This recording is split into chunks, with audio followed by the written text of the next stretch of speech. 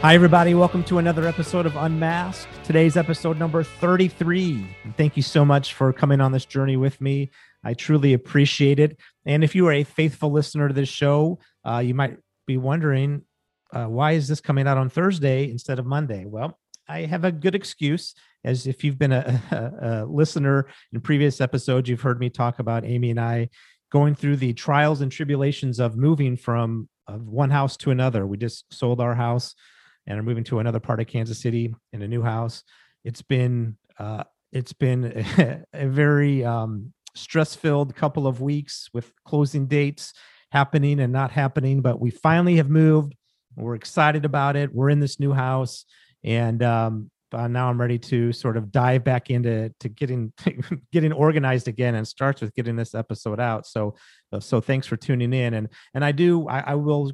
I'm going to have Amy and I are going to do a episode coming up in the next few weeks about just what this, I think God definitely showed us some things about ourselves during this process. A lot of good things, some of the wisdom that God has poured into us, I think came through and was evident, but there are definitely some areas where we need to tighten up and need to lean in more to God. And, we're going to talk about all that in an upcoming episode. But today, we're none of that talk today. We're just going to dive right into today's episode because it is an important one.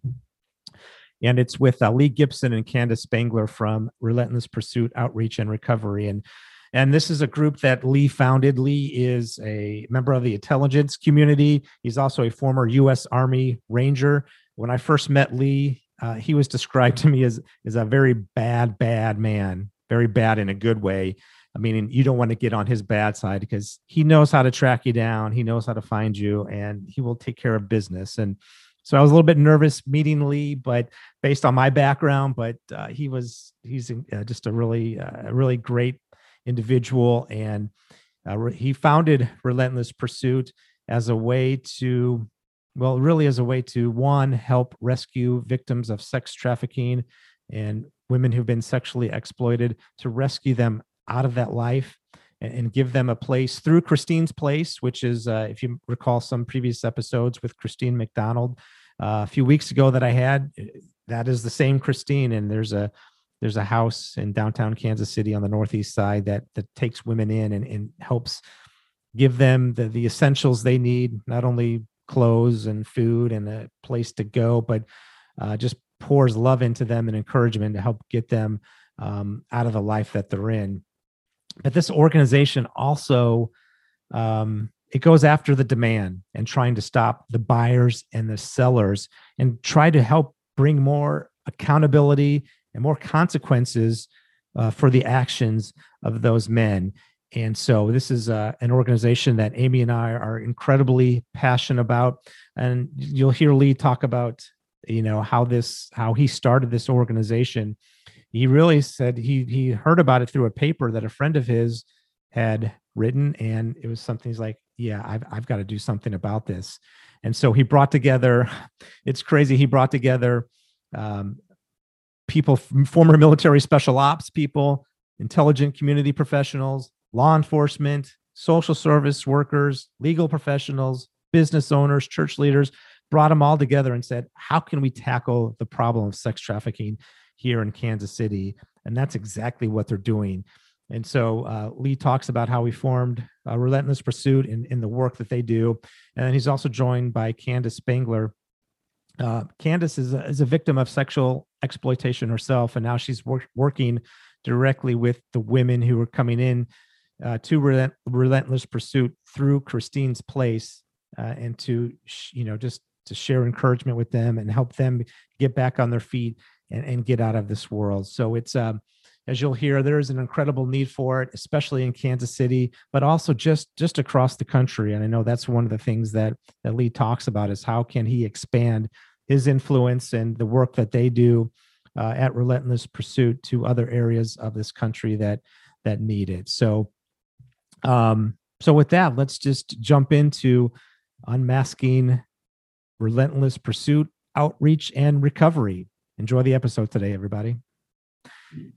Lee and Candace, thank you so much for coming on Unmasked this week. I appreciate your time. Thanks for having us, Neil.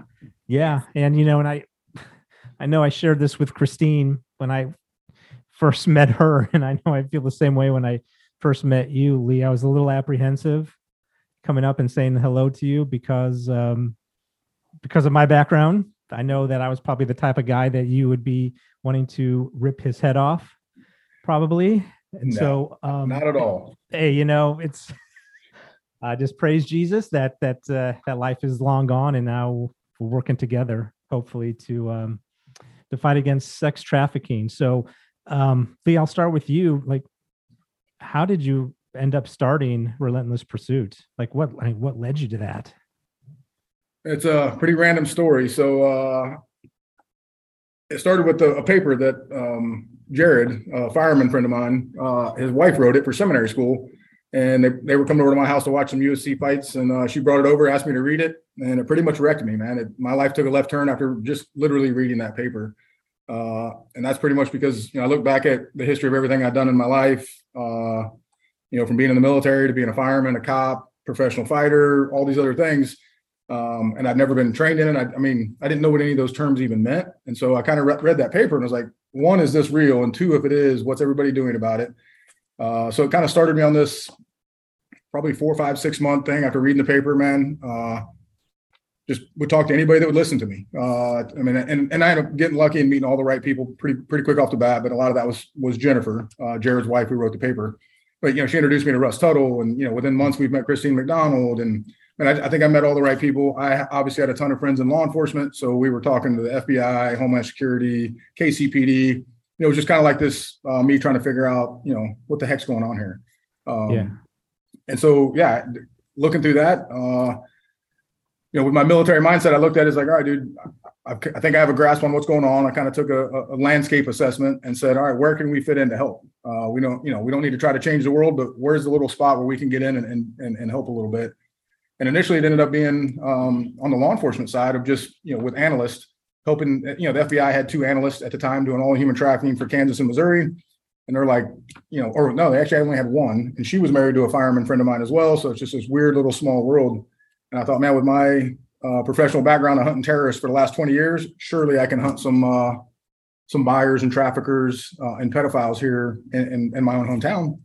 So it started pretty small like that, man. And it was pretty much Relentless Pursuit outreach. And recovery started out as, man, let's just support law enforcement where we can. And that's, just doing the open source intelligence research and feeding them leads and maybe streamlining their process and helping them a little bit.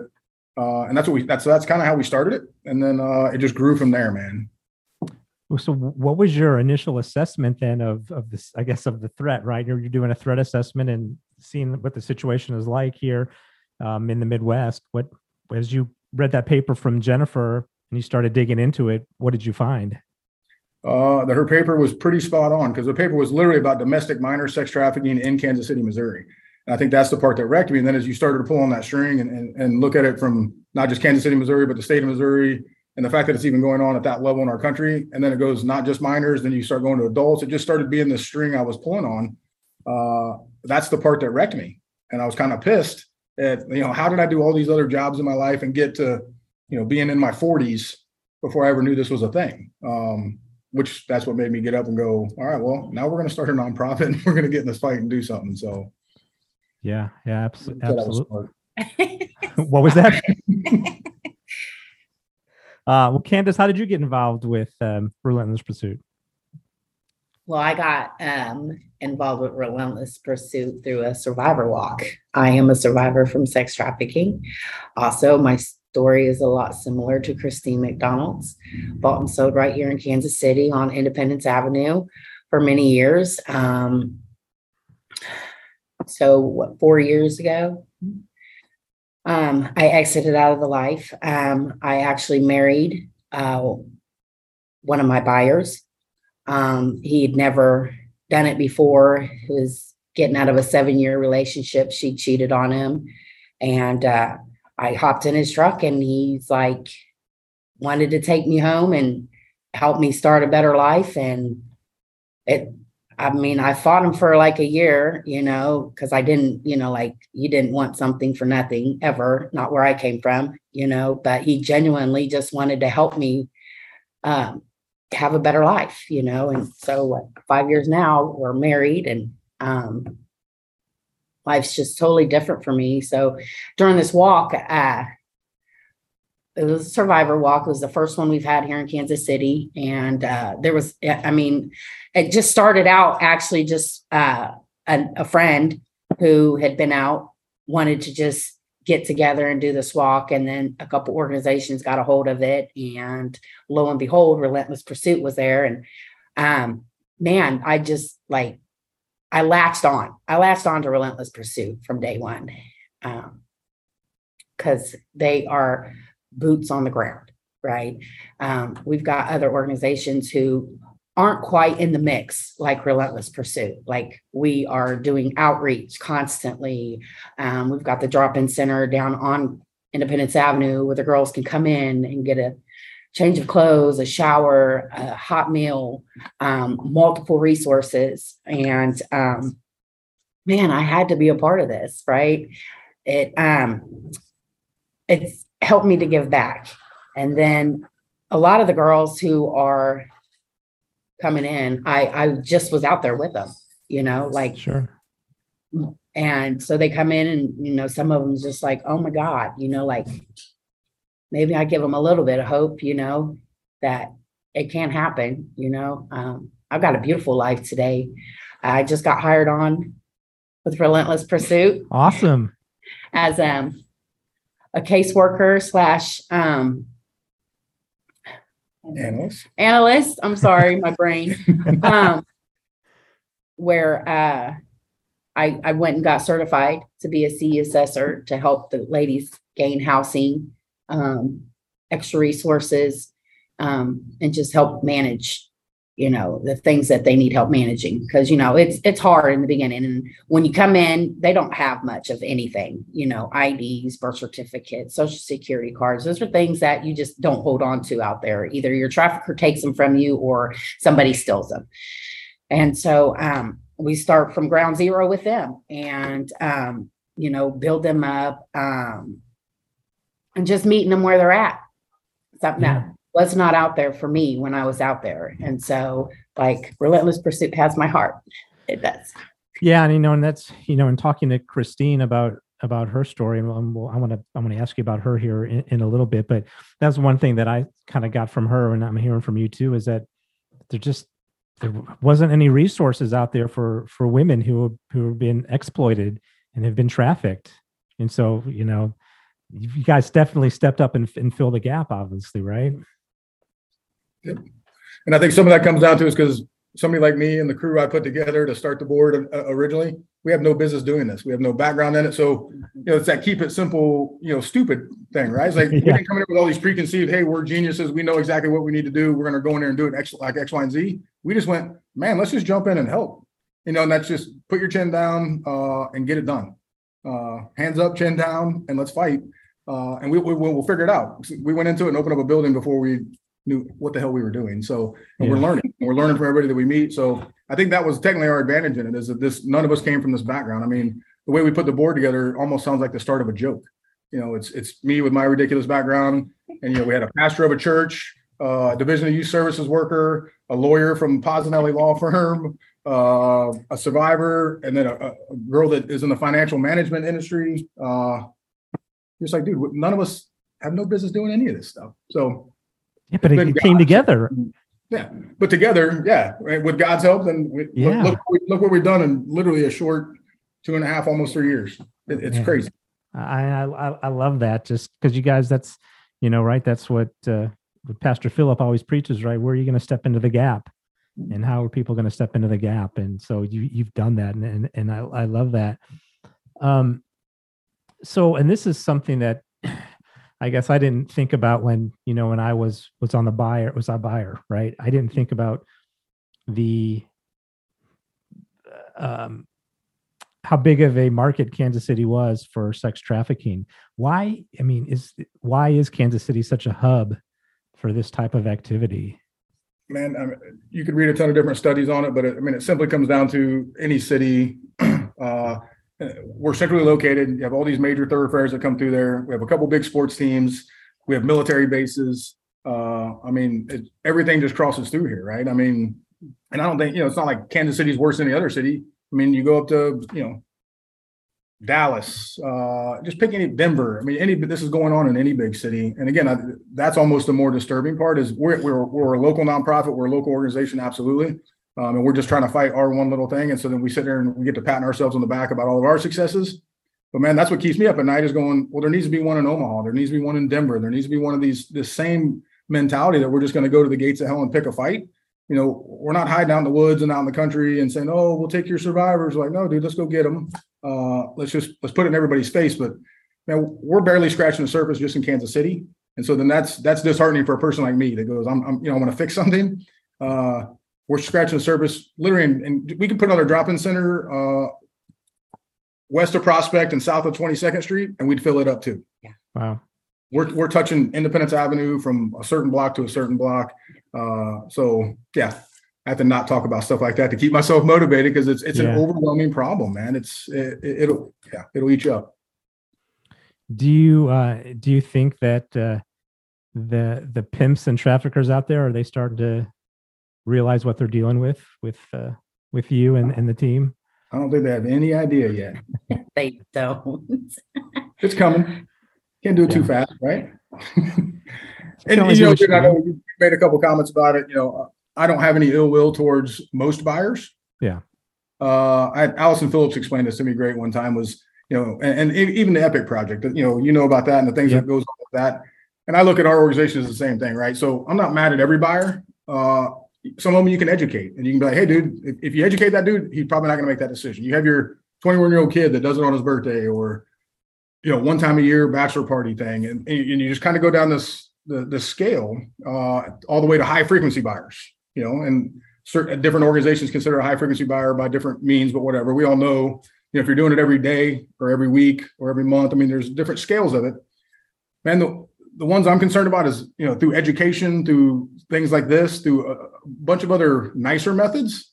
We just want to get the word out to go, if we can quiet that 80%, that 85% of not dedicated, hardcore, dangerous buyers, man, I'm happy with that. Let's do that the easiest way we can so we can quiet that white noise so that 15 to 20%, the true predators, pedophiles, I mean, the ones that are going to kill these girls and just do horrible things so that, people like me and then or law enforcement can focus on those ones. So it really is about, let's quiet the noise around here as much as we can with a bunch of other methods through education, awareness, podcast, going to, things at church, a million other things. Fundraisers. Yeah. So yeah, the real goal is to get those truly dangerous, high frequency buyers, the pedophiles, the ones out there looking for 14-year-old girls. We got to start there. Yeah, so. For sure. So you've been doing this for a few years now, but still not too terribly long. But I mean, have you seen the sort of the trend of trafficking change and over the past few years? I mean, I know with the internet, that was a game changer for, from things moving from the back page and moving from the pitch now to, all kinds of websites out there that, that host this kind of stuff. I mean, but has that changed how you look at the situation? Not necessarily change how I look at it. And again, because of where I was 3 years ago, I still don't know what I don't know. We learn something new every day, but when you start talking about, looking for buyers, traffickers, pimps, and pedophiles, they're going to constantly evolve. So again, I'll go back to the whole thing with terrorism and my background in that is they did the same thing. Early in those wars, they had certain TTPs or tactics, techniques, and procedures. Well, those evolved as we evolved, and then the military adjusts, and then you win the war by bad guys always evolve better than good guys. They just, unfortunately, that's just the way the world works. But you stay relentless and persistent, and you stay on them, and you evolve with them, and then you eventually win. So even in the short time that we've been doing it, yeah, I absolutely have seen it. Backpage is a great example of, that was a good place to hunt because everybody came to that one place, everybody knew it. What no big deal. FBI takes that site down. That has absolutely made this game a lot harder. Now all the sex sites know to go to .eu, servers overseas, harder to subpoena, harder to make them give you information. And then they scattered. So now instead of just one kind of shooting fish in a barrel. Let's go to Backpage and find, sex buyers and pimps and traffickers, and let's find some victims on there too. Let's find the young girls and the girls that are showing signs of being victims, and let's, reach out to them and see if we can offer them some help. Man, now there's 50 websites and a new one pops up once a month, and you're just like, oh, I haven't seen that one. And now, and the big evolution we're seeing now is these sugar daddy sites. Yeah. Those trouble me considerably because they're targeting the younger population. They're targeting these girls coming out of high school, going into college. Hey, let me pay your college tuition. Just meet me once a month and do X, Y, and Z. And you're like, that evolution scares the crap out of me. And then just the increased use of social media platforms. I mean, that's just making, like Russ Tuttle always says, dude, the biggest brothel in the world is you're holding it in your hand right there. Yeah. And that's from a sex buyer perspective and specifically a victim perspective, man. I mean, there's 15, 16-year-old girls right now talking to some dirtbag that's going to do not good things to them. So sorry, went off on a tangent there, buddy. No, that's no tangent at all. And yeah, I mean, I just, that's the thing that, and I try not to look back too often at, where I was, but that is probably the thing that's the hardest for me to come to terms with at times is not truly knowing who that person was I was going to meet. Right. And I've never met anyone who said, help me, I'm being trafficked. Yeah. But how do I know? Right. And or groomed not to. Yeah. Like from the very beginning, was to take me somewhere like the police stop me or do a bust on me and they ask, am I being trafficked or anything, or trying not to, no, we're not. That's my boyfriend. Or he loves me, or, we're family, it's just the mentality that is bred into us and groomed into us. And so, you mentioned that there are signs of people being trafficked. Like, what are some of the signs that of someone who is being trafficked? Is there any sort of clues that you can get by how you're talking to them and what they're saying to you? Man, again, there's a ton of sites. I think even on our website, we have one that's just, really generic indicators that are common sense. Once you read them, you're like, oh, that makes sense. People that look down when they're talking to you, or, just people that look submissive, when they're around certain people.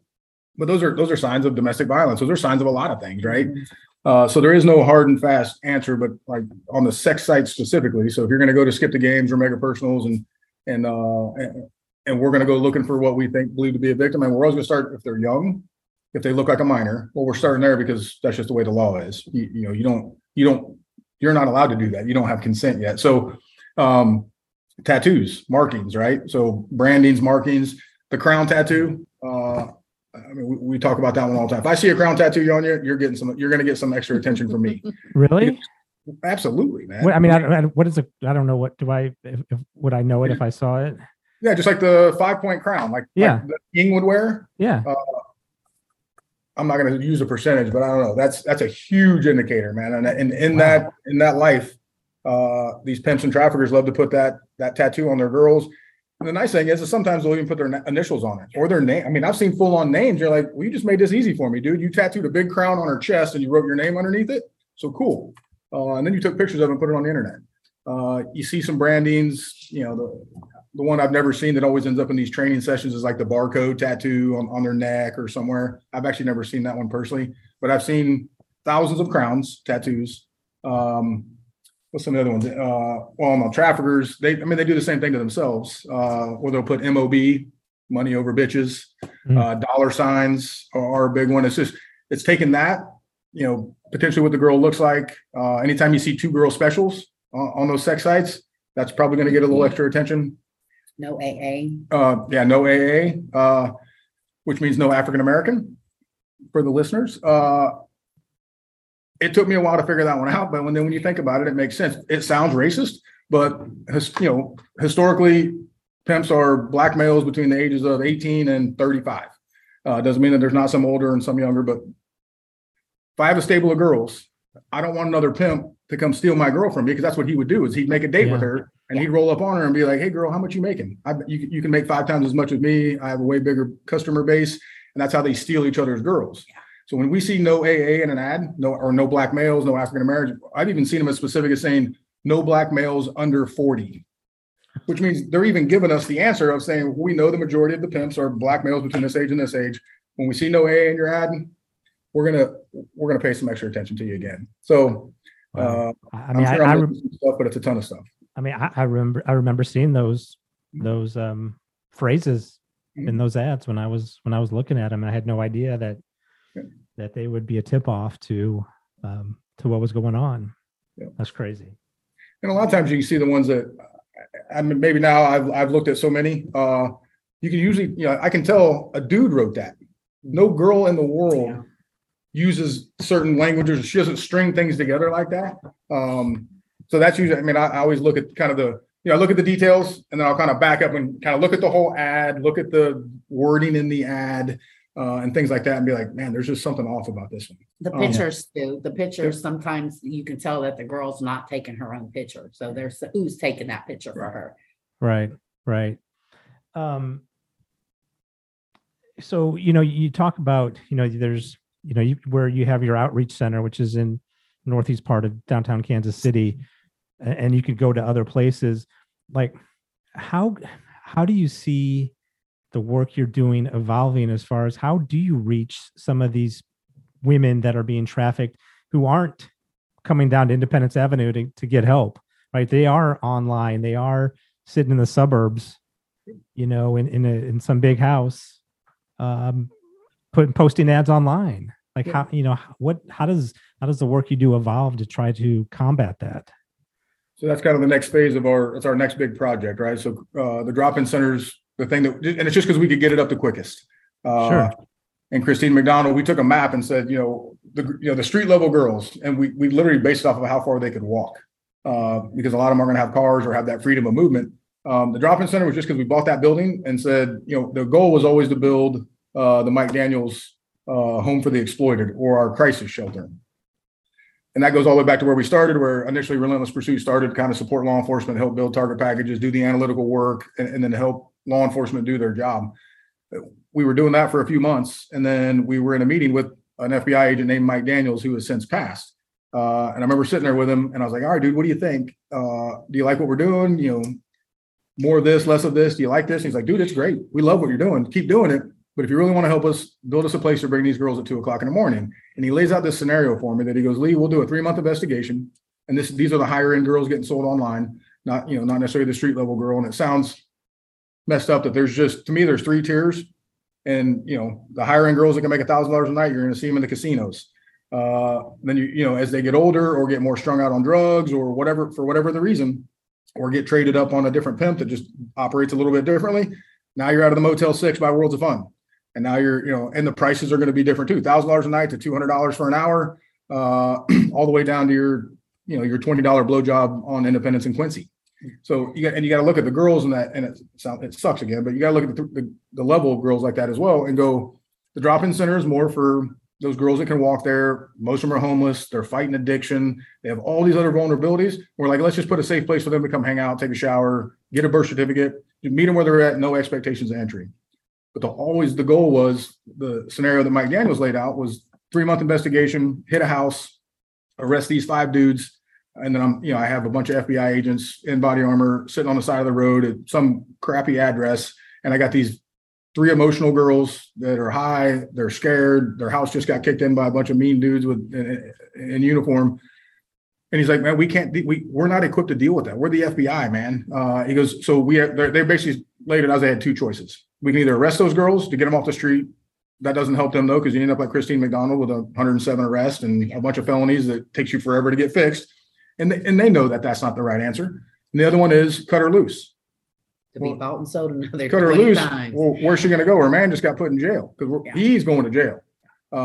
What do you do with her? You cut her loose. So, man, when he said it, another light bulb went off in my head about just almost the same light bulb when I read Jennifer's paper was, holy crap, that's what we need to do. And then we bought the building. So in order, then we bought the building. Me and Jared were down there, just renovating it because it was a mess. And we were sitting there, it's like, man, this area right here is not that bad. Let's just open up a drop-in center so we can, because it was getting cold. It was December of 2020. We bought the building in October 2020. Me and Jared started kind of helping to renovate it. And we saw some areas in there, like, man, let's open up the drop-in center. It's about to get cold. At least the girls will have a warm place to come hang out. We can start, building relationships with them, planting seeds. But the goal was always to open up that second story, which will be a crisis shelter with 20 beds.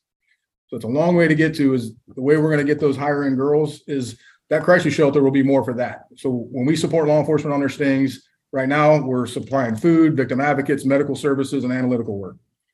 Once that's open, we're just adding the other piece of, cool, man, we're supporting cops so they can be cops and do cop stuff. We're helping them with the analytical work to find the right girls. And then once they find them and go arrest some bad guys and recover a girl, which I'll get back to, they can bring them to us, and then we'll fill. And I think that thing will be full within a month of us opening it. And that'll be the girls that were trafficked here from a different, and they can stay for up to 90 days. Won't necessarily be the girl that's fighting homelessness right now, because that's not the right answer sometimes, which that sounds kind of crappy too. But, Christine, that's one of the things Christine McDonald told us was, if you just let the wrong girl go up there, she's just going to go up there, lick her wounds, but then she's going to get jonesing for drugs again. And then she's going to be right out the back door. So that's how I see us helping on the, the higher end girls that are in hotels, casinos and stuff like that. Will be that crisis shelter. And then that is just a 90-day process where we'll offer all the same services we are at the drop-in center now.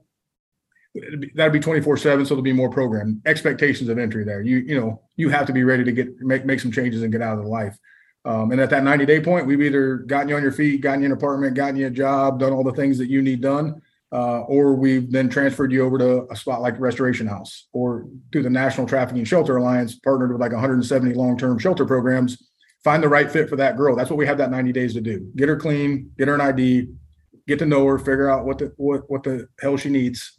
And trying to make it happen for her, dude. So, or even if it's just getting them back home to their family, reuniting them with their family, because that's a very important part too, having that support.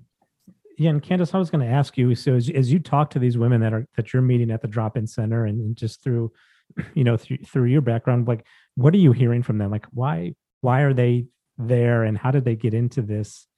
Get in this position to begin with. All of the backgrounds are different.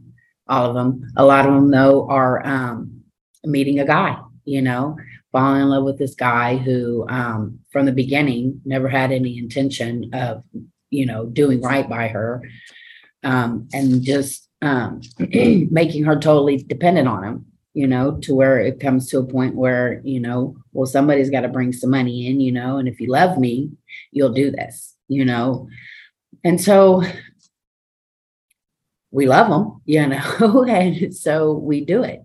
And sometimes it'll be just this one time, and then it doesn't. It turns into another time and another time, and then you're in the motel room, and then there's another girl involved, and at this point you're totally dependent, and then after years, like for myself, years of doing it, I didn't have any job skills, I didn't have any ways and means of supporting myself other than what I've been doing for the last 25 years, right? Because that's all I knew.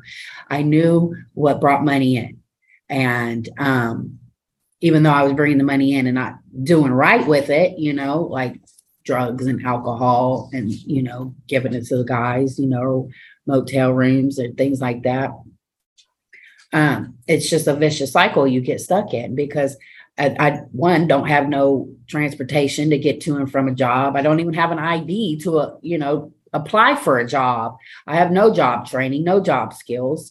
I don't even have a place to lay my head at night, if I even go to sleep to wake up, to even go to work, and it's just a very vicious cycle. And where you get help from one program, but you need help all the way around with all the things. That's what Relentless Pursuit does. We help with all the things. We have all the resources. I want to go back to the buyers for a second, because Lee, what you brought up about sort of these different tiers of buyers, and I kind of feel the same way. Like, you got this top tier who are the thugs and just people who are just the creeps of the world, who are never going to learn. You got this bottom tier who just, they don't know any better. But you have this large group in the middle of men who, I'm going to assume probably a lot of them are like me, just broken, lonely. I'm going to assume that I would assume that as you come across these men, pornography has to be a big instigator here, correct? Absolutely. 100%. That's early in this when I was learning as much as I could. Again, I'm not a super smart person, but I was trying to figure out. So if the first paper I read was about domestic minor sex trafficking, I did the pyramid that you do for what all the different hierarchy of needs. Well, I did the same thing. It's like, man, if I was a man, how do I get myself to the top of the pyramid and actually watch child porn or have sex with a kid? You're like, how does somebody in their head, how do they get there? So I built this pyramid, and at the bottom of that pyramid is absolutely pornography. So every dude, 99.99%, because you never say every dude, has watched pornography. It's big in the military, dude. I've spent tons of deployments overseas. I've watched a ton of porn. So that's not me judging people. But then, from porn, it's not enough. You start watching weirder and weirder and dirtier porn. And then biggest search term on Pornhub is what? Young girls. Because it's just not enough, right? Then, you just start going up and you look at all the different ways. So between pornography and then, the next one being like strip clubs, because pornography is not illegal. Strip clubs aren't illegal. They're kind of fading out. That was kind of a thing of the 2000s and the 90s. Hey, let's go do a business meeting. The best steak is down here at this strip club. Still absurd because those girls are being exploited, but it's still legal. So, you start pressing your luck. And I'm not saying you had to hit every one of these, but in my mind, this is how the progression would have happened. I watched porn. It wasn't enough. And I was like, man, I want to see that in real life. So I went to a strip club and I was like, well, I ain't going to get in trouble. Not unless my wife sees my car there. And then the next step up that, maybe somebody would hit would be the illicit massage businesses, the Asian massage parlor. It's like technically still not illegal unless it gets raided when I'm in there, man. I can get a massage, throw a couple extra bucks at her. She gives me a hand job. Cool. Still not really threatening myself if I get caught. Next one up, man, that's not enough now. I'm going to actually just run down and buy me a prostitute. Now I'm going to get online or go down to Independence Avenue and I'm going to actually physically buy a girl. Then the next one up is I'm going to buy a young girl, but that may turn around in this circle. Then I'm going to watch young girl porn and then I'm going to buy a young girl. And again, it's not that everybody hits that. I mean, if you're a sick enough person, you went from watching pornography straight to child pornography, straight to buying a young girl. So, but in my mind, I had to say, what would a progression look like? Is you hit something along those lines. You didn't just jump in and wake up one day and go, man, I'm going to go track down an eight-year-old girl and try to have sex with her. Or I'm going to track down a 10-year-old girl and watch her having sex with somebody else. Because that's disturbing. But you somewhere in the rest of that, you did something else in there. So the base of that is pornography. Absolutely. Yeah. I mean, and I definitely, I graduated up until to buying prostitutes, for whatever reason, I never moved on to the next tiers. Thank God for that. Yep. But I gotta admit, are you seeing more and more of that demand for children and for teenage girls? Does that seem to be growing because of things like Pornhub that are out there? Yep. I think it's always been there. It just hadn't been in the light. People didn't talk about it. It was harder to come by. It was harder. Yeah. I mean, you used to have to go to the dark web, right? And it's like half the people don't know how to get on the dark web, right? I mean, I got to get a Tor browser and I got to get on the dark web. And then, well, half of those sites are FBI and I'm going to go to jail. And all these other dudes got arrested for trading in child porn on the dark web. Well, I don't know about when, but somewhere in the last 10, 15 years, it left the dark web because the FBI was down there hammering people. And it just came right up here, up to the surface web, right in front of us. And then, just with the explosion of social media and cell phones and all that stuff. So maybe people wanting it hasn't grown, but I think access to it has absolutely increased. And with access is going to make people maybe make decisions they wouldn't normally do, right? You're like, before cell phones, before the internet, perverts were, oh man, my wife won't have sex with me. I'm just going to look at the JC Penney's catalog and look at the underwear section. That was 50 years ago. Yeah. You had the JC Penney's catalog section was probably the sexiest thing you could find. And then comes pornography magazines, and then comes the internet, and then Pornhub, and it's like, dude, now, and it's only been about a year that we initially got into just the human trafficking piece, right? And then we kind of started to make this transition into the child sexual exploitation side, and that was just with our relationship with law enforcement and trying to support them more. That's been disturbing. I'm not disturbed by much, but just the amount of that scares me for sure. And I have daughters, so sure. That definitely scares me. So, yeah. I mean, because I think there's, my worldview is still changing and evolving, you know, from where it was before, sort of blinders on, not really seeing the truth, and frankly, just probably ignoring the truth that is out there. And because I think there are probably some circles in the culture today that just wants to dismiss child sex trafficking as just some sort of internet myth. It's not real. And then you get the, you want to get political and you throw in all these big names that sort of clouds it a little bit. But I mean, just look at what's going on, what happened with Jeffrey Epstein and that whole case. I mean, I think that that still hasn't blown the lid off anything yet. Right. Like, do you see that? Is that always something that's just going to be a battle to get that lid off of what's happening? Unfortunately, yeah. I mean, there's the big push right now to quit calling them pedophiles and call them minor attracted persons. Yeah. To make it, that's the next evolution of, hey, I can, I can be whatever I want to be. I can identify with whatever I want to identify with. And you know what? This isn't for a political discussion or for my personal opinions on it.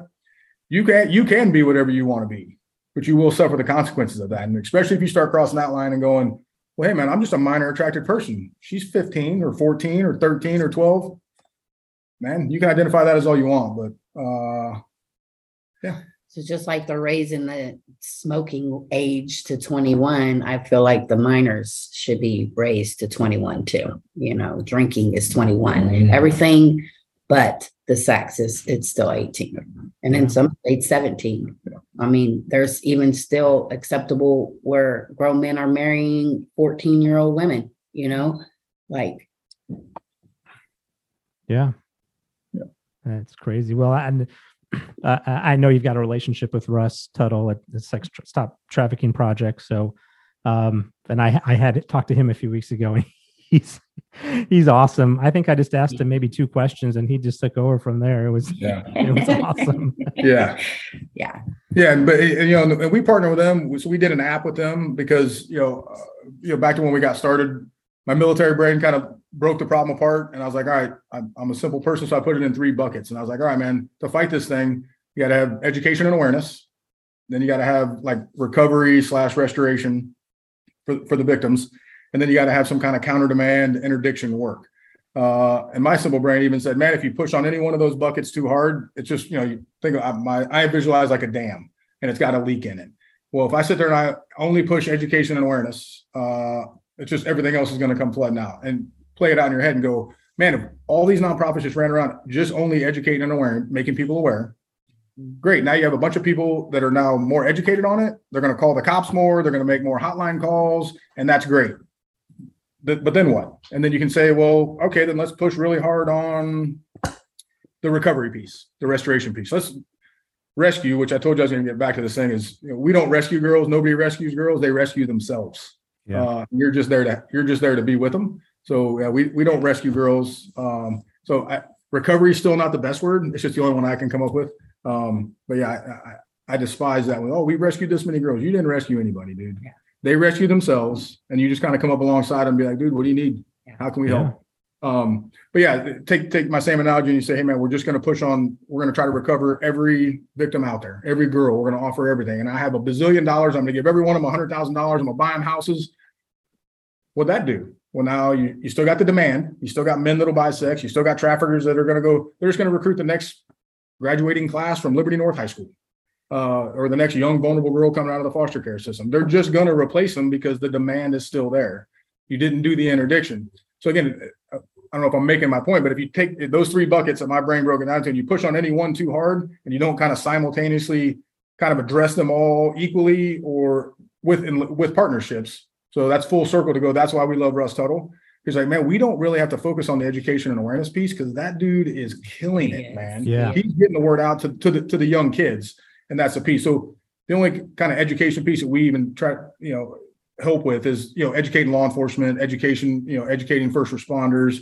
With Jared's help, we ended up getting, just for KCFD alone, we're like, man, what if? Because I was a fireman, and then back to reading that paper, I was like, I mean, how many times did I miss something I could have helped on? As a cop, how many times did I miss something? So I was like, well, cops and firemen and paramedics and nurses and all these people need to be trained a little bit better, so we can have that. So between Russ and, the Human Trafficking Training Center, and there's a lot of good organizations out there that are either saying, hey, man, we're focused on training nurses or hotel workers or kids. So we didn't figure that's just the smallest piece of our pie. And I think we split with a lot of good people the restoration recovery piece. I mean, because we do, I think we're the only place doing the meet them where they're at, down there at the gates of hell. I don't think anybody else is doing that as good as we are. But that's a complex thing too, because you still got to have the long-term restoration. You got to have all the victim advocates and all the people that support us through Care Beyond the Boulevard with the medical needs, and just the value unconditional helps us with the victim advocates. And so, not saying that Relentless Pursuit takes credit for it, but that's the piece we focus a ton on. That, hence a drop-in center and a crisis shelter. And then we're the only ones supporting law enforcement on the counter demand interdiction stuff. Like, deep with law enforcement. And that was one of the things I found when we got into the nonprofit world was, if everybody says they're here to help, and law enforcement weren't big fans of nonprofits, and nonprofits usually aren't big fans of law enforcement. And it's like, I think, dude, I used to be a cop. No, we're not going to hug our way out of this problem. We just need to, go smash somebody's head in. And nonprofits are looking at it like, oh man, cops are all assholes. Yeah. And, we just need to hug our way out of this. I just need to get with this girl. We'll cry together. We'll fix her. You're both wrong. You ain't hugging your way out of this problem, and you sure the hell ain't arresting your way out of this problem. So that's one of our biggest goals, is to close that gap between these girls and law enforcement and nonprofits in general and law enforcement. Go, guys, we're in the same fight. And if we don't support each other and we don't, work together, we're just chasing our tails, essentially. And the only people that pays for that, and you get these people arguing about it, the only people that pay for that are the victims. Sure. That's it. Because the traffickers are still making their money. The buyers are still getting their sex. These nonprofits are still raising money saying they're doing stuff, and they're not. It's still making quota. It's super frustrating. So to me, that's, again, our goals change all the time. But one of the biggest things I'm proud of is us. I feel like we're closing that gap every day with little things, man. Like at the drop-in center, we'll have cop buddies of mine come by in uniform. And when we first started doing it about a year and a half ago, you could tell where the girls' warrants were at. Because like a guy in a KCPD uniform would come in, and certain girls would scatter. Yeah. And certain girls wouldn't even get out of their chair. And then a guy from Clay County might come down, and then certain different girls would scatter. And you're like, oh, she must have a warrant in Clay County. But it's just building that trust. And obviously any cop that ever walks into our building, he's not there to arrest anybody. And so it's actually started to work, man. These, we'll have guys in uniform come in, and the girls be like, hey, what's going on? You're like, that's big. And again, it sounds stupid, but you're like, dude, that's a big deal.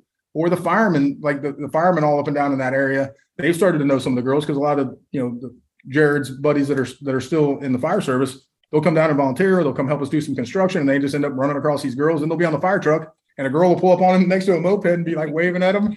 They're like, that's cool. We're closing that gap, man, from the people that can help you to the people that need help. So I'm pretty proud of that. Yeah, that's awesome. Well, you stole that question from me, because I was going to ask you what, the kind of impact that you've been seeing. And I got to imagine, like, it's, you hate to say it, but it almost feels like, the demand, you're probably never going to be able to truly get rid of the demand. I mean, it's always going to be there, but how do you at least start to shrink it, person by person and step by step? But it sounds like you're making those steps. Yeah. Well, I mean, if the question is how to shrink the demand, I have a few. One would be making buying sex a felony. Yeah. They did it in Texas. It's a misdemeanor here. You can't get a prosecutor to take a case, which I probably shouldn't be saying this on a podcast, but even if you get caught by the police, it ain't much, man. It's a misdemeanor. You're going to get a ticket, and then you're going to get a lawyer, and you're going to plead it down to a non-moving traffic violation. You're going to pay $200 or $300. But for the girl, it's a felony. But so I mean, simply changing a couple of laws, like making buying sex a felony, I think that curbs it dramatically.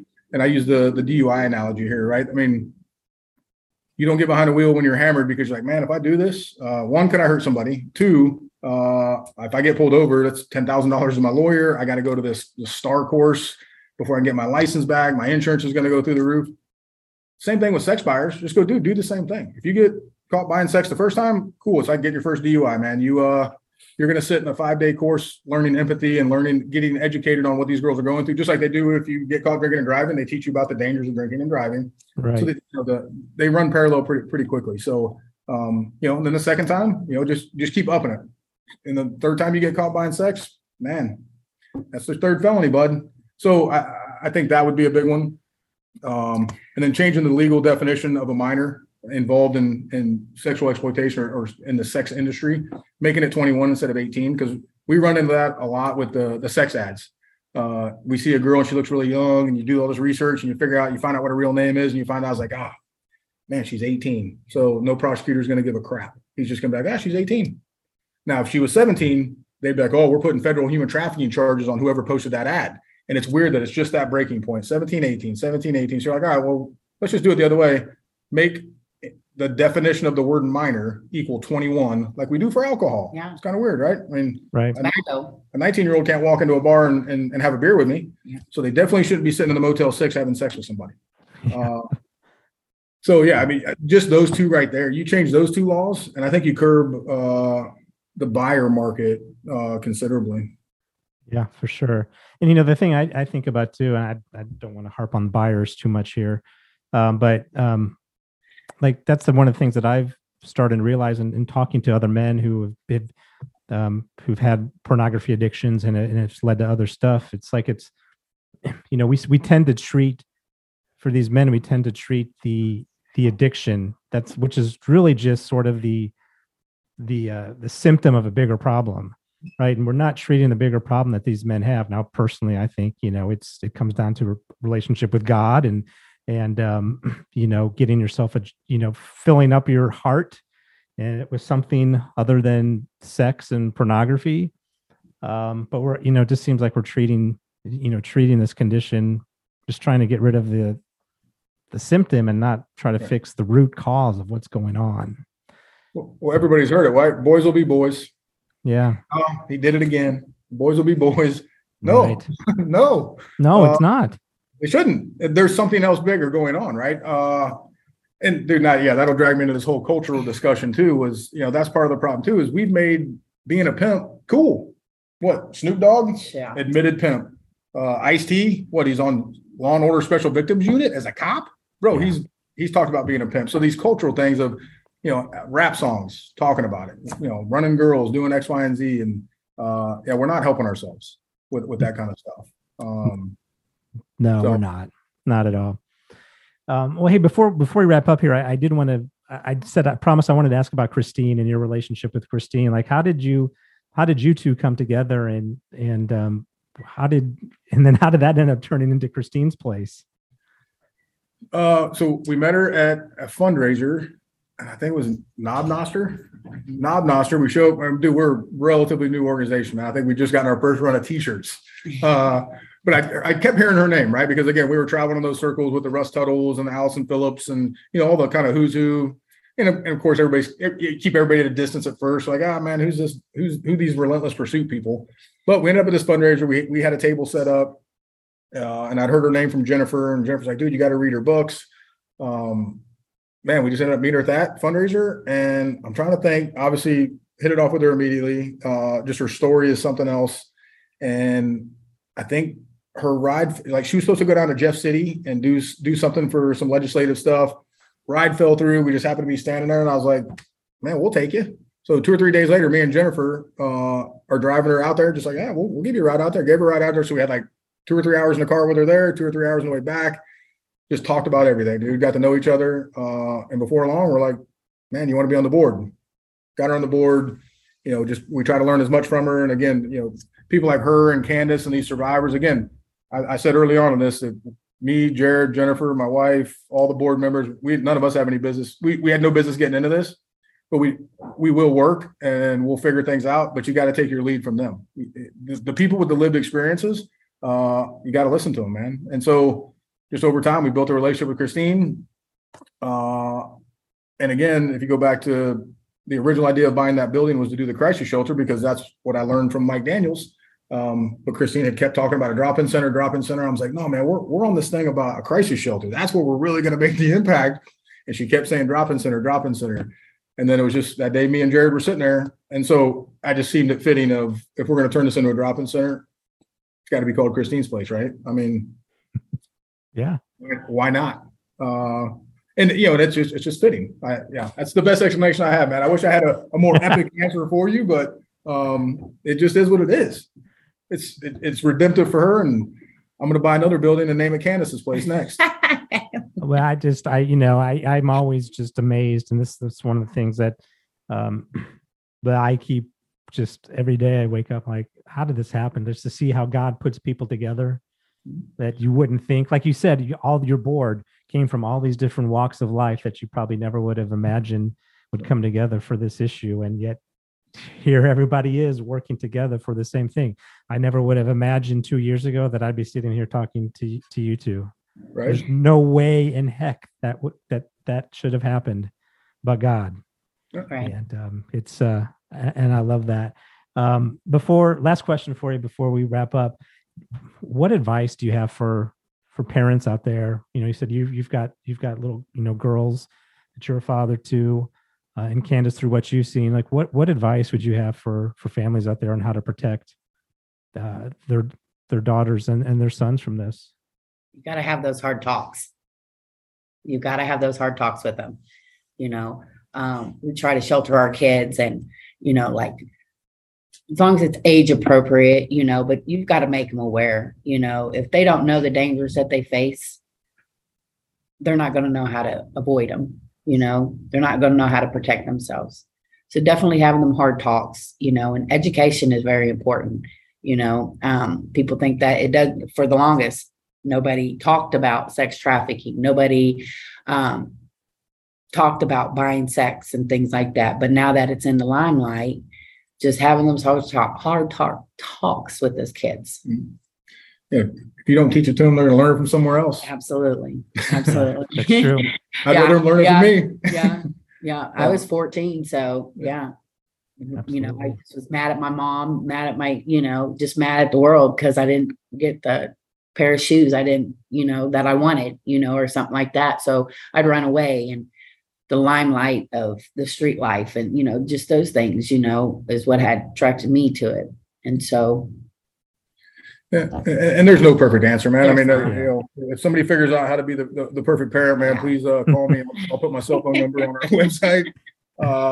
But yeah, I think what Candace is saying is absolutely spot on. Is you got to have those courageous, hard conversations with your kids that you just don't really want to do, and then don't necessarily try to be their friend all the time, dude. I mean, my about to be 13-year-old does not have social media, and she will not until I deem it appropriate, and then it will be monitored. Absolutely, and that's not because I don't trust her; it's because I don't trust everybody else that's out there. Because I know what she's going to see. Yeah. And that's, and like Candace made the comment about, being upset with her parents for not getting the right pair of shoes. So she runs off and runs amok. Well, now I want the iPhone 13 so I can get on Instagram and Facebook and Snapchat and all this other crap. Yeah. My kid don't even have a phone. Yeah. But again, there's no right answer when you give your kid a phone. So, I think it's just having good, hard conversations with them and being a parent. Yeah.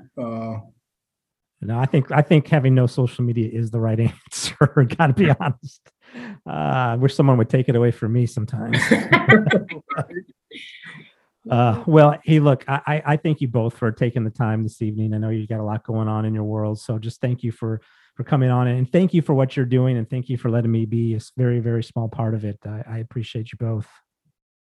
Well, thanks for having us, man. We really appreciate being able to talk about it and get the word out about what Relentless Pursuit's doing. And obviously, everybody can hit up our website. We can always use help down there. We're always looking for volunteers and a ton of work to be done down there. Again, we're just getting started. Donations, all things women. Yeah. Always need socks, bras, underwear, hygiene. Awesome. Yeah, we'll make sure that we'll put the link to your website in the show notes, and I encourage everyone to check it out and find a way to help, because it's an important issue. So thanks again, guys. Thanks, brother. Thank you.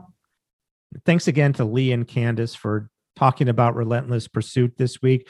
Truly appreciate everything they do. They are doing such important work, and I hope you go check them out and see what they're about. And if you're in Kansas City, go down there, volunteer, or if you're outside of the area, consider contributing to this group. Yeah, there's a link to the organization in the show notes.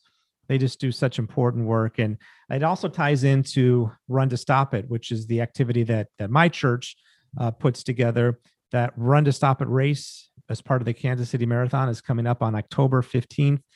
I'll put a link to Run to Stop It in the show notes as well. Please check it out.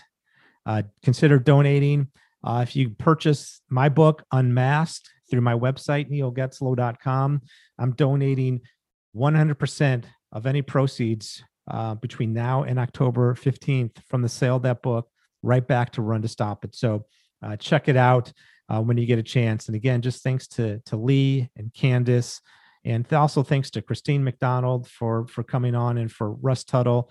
They both have been on previously. These people are all working together to stop the demand, to protect kids, to protect women. And I feel incredibly blessed to be able to bring awareness to these issues.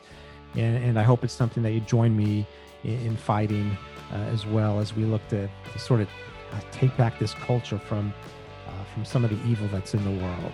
So with that, everybody, I thank you for listening this week. We're going to be back on schedule with another episode coming out on Monday. So be on the lookout for that. And remember, Jesus did not come to hang out with the saints and the righteous. He came out to hang with the sick and the sinners of the world, like you and like me. Have a great week, everybody.